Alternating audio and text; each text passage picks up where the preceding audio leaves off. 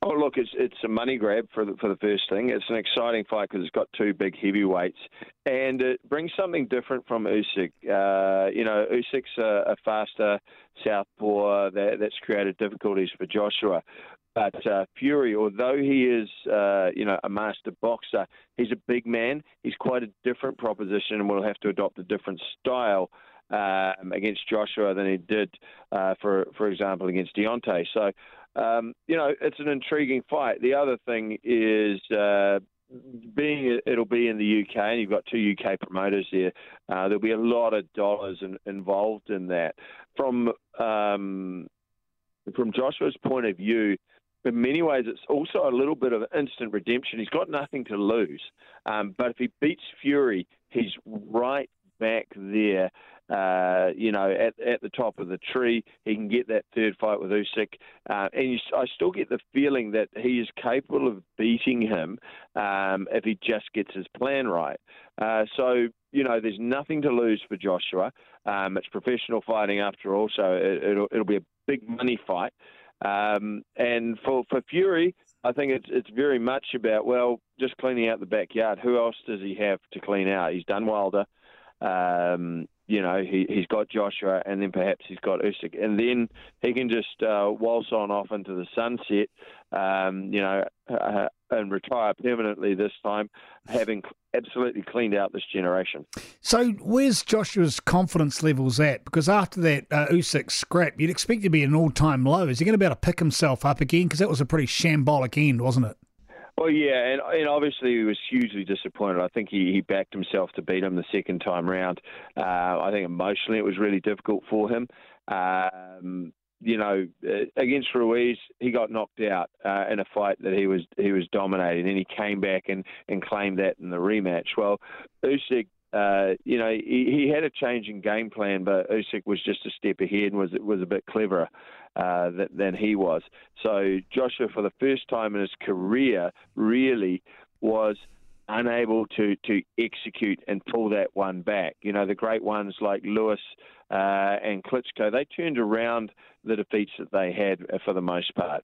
But Joshua hasn't been able to do that, and that can be telling on your mentality, on your self-confidence. But as I say, this is a completely different fight. It's not a southpaw. It's a conventional guy. It's a big guy, in Fury, who offers something different. Yes, he does switch hit, but he's predominantly a right-handed fighter.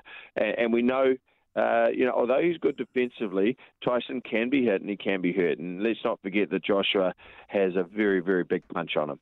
Yeah, there's no doubt about that, he does. So what does Fury have to be wary of more than anything on a fighter on the comeback trail who's obviously been hurt? Is there anything that stands out to you? Power's the obvious thing. I think AJ can be a little bit metronomic. He can be a little bit predictable. We know what his weapons are. He's got a big uppercut, in particular on the inside. Might be a little hard for him to land that against a guy who's a lot taller than him. We know he's got good boxing skills. But he's a little wide. And he's a little metronomic. So from Fury's point of view, read him, get the read on him early, keep his punches tight, keep his defense tight, frustrate him, similar to Wilder in a lot of ways, make him start to make mistakes later in the fight, and then look to sort of dominate from there.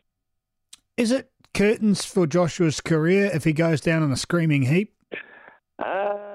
Well, obviously his marquee value will have changed, incredibly. But like I say, he has nothing to lose. And ultimately, professional boxing is about making the money while you can. It's a career, and you're sure he wants to win. But this is a big money marquee fight in the UK. It's a redemption fight for Joshua. And for Fury, there's a lot riding on it for him. He's cleaning out his British backyard. and he's going a long way to being the greatest fighter, not just of his generation, but to be considered perhaps in the top 5 heavyweights of all time. And just so I've got you here, because we know in the same gyms, Israel Adesanya, how's he shaping at the moment? When his fight coming up, mid-November, isn't it, against Pereira? Yeah, Pereira's obviously training up a storm. Izzy's back in the gym. But, we won't tell anyone what Israel's up to. We'll just say he's, off on holiday, still swanning around on the beach, as far as anyone else is concerned. So, we think this will be an easy fight. In fact, we're only going to have a 4-week camp, because we think it'll be that easy. And, hey, what's Pereira? Nah, don't know anything about him. We're not taking it seriously at all.